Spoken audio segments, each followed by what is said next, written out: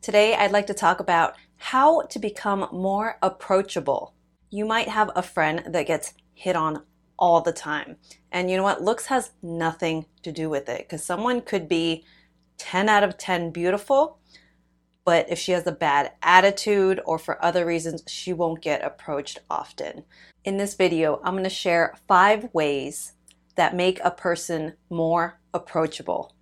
Now, I'm going to speak in general to women who want to be approached by men.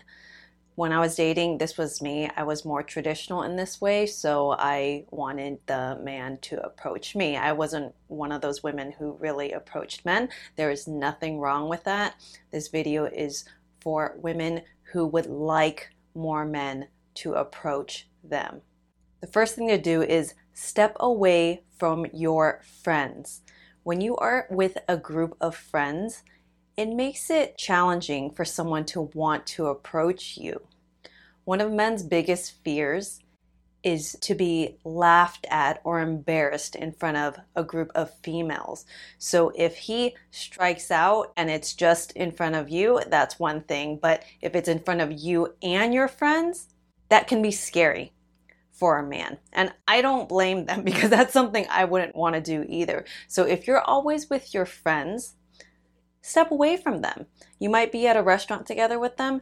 Get up and go to the bathroom. You need to separate yourself from the group to give men an opportunity, a safer opportunity to approach you.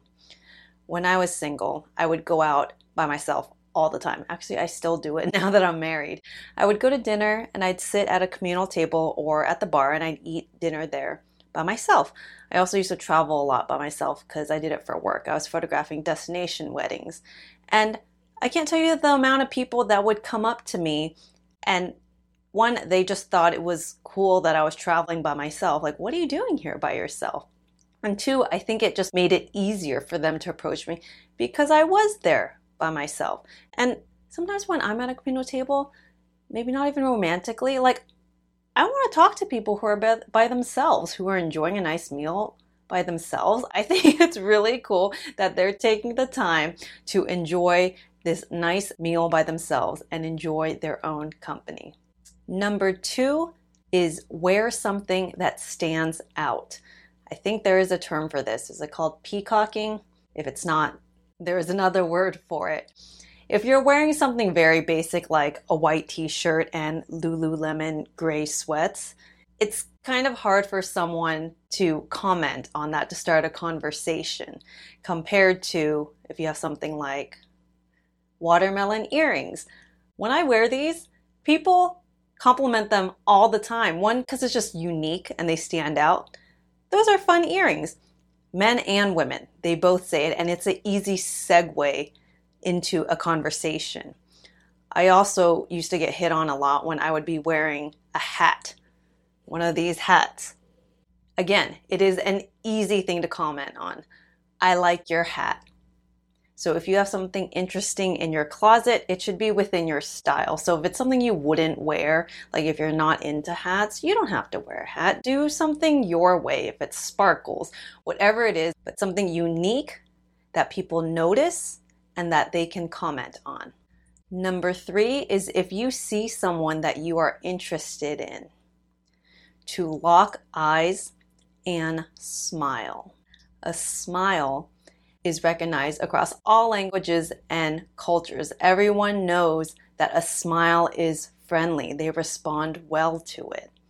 Now with eye contact, how long do you have to have eye contact for while not being creepy?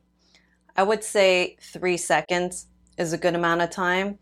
Lock eyes for 3 seconds and then smile. And then you can do that multiple times. Looking at someone for longer than you typically would, because all our eyes like scan rooms, right? You're seeing like who's around. But if you hold it, and you have to hold it for a few seconds and smile, that is a very clear indicator that you are open to being spoken to. Number 4 is your body language. You cannot lie with your body language. Most of our communication is done with our body language. So if you are closed off, your arms are crossed, your shoulders are slouched down, and you look not confident and also not friendly. By the way, if you're like me, I have a resting bitch face, and I didn't know this for a long time until someone videotaped some behind the scenes video of me working. And I looked at it and I was like, that's what I look like? I look kind of grumpy and miserable. Like, I didn't like it. And also, a few friends had made the comment that I had met maybe one of their friends, and they said, Leah thinks that you don't like her. You're not really interested in being friends with her. And I said, no, that's not true at all. Like, what would make her think that? I thought I was being really friendly. It was probably my resting bitch face, okay? So I never want to purposely make someone feel like that.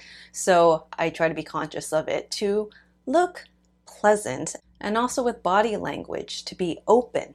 And that's literally like open heart, don't cross your arms, open, relaxed, confident body language, the way that you walk.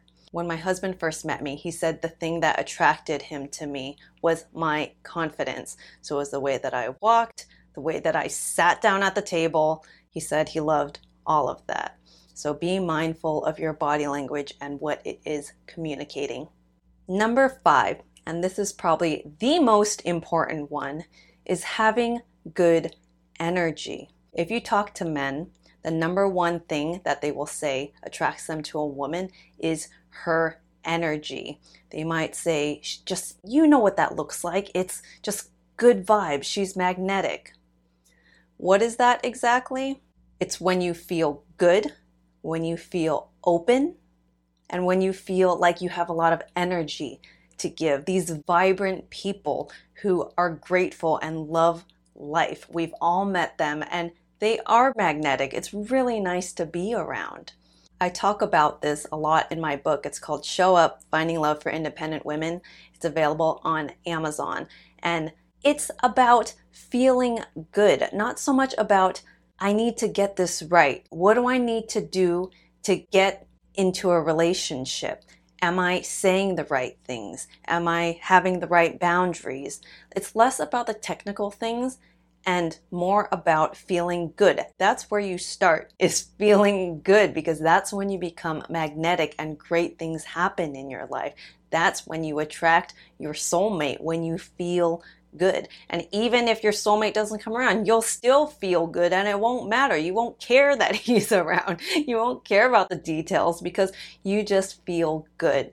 All of us flirt differently. The most important thing is it has to be within your realm of it's still you. Because some books and some coaches might say, this is how you crack a joke to win this person over. And if it's something you would never say, I don't think that you should say it. Like, you should be authentically you.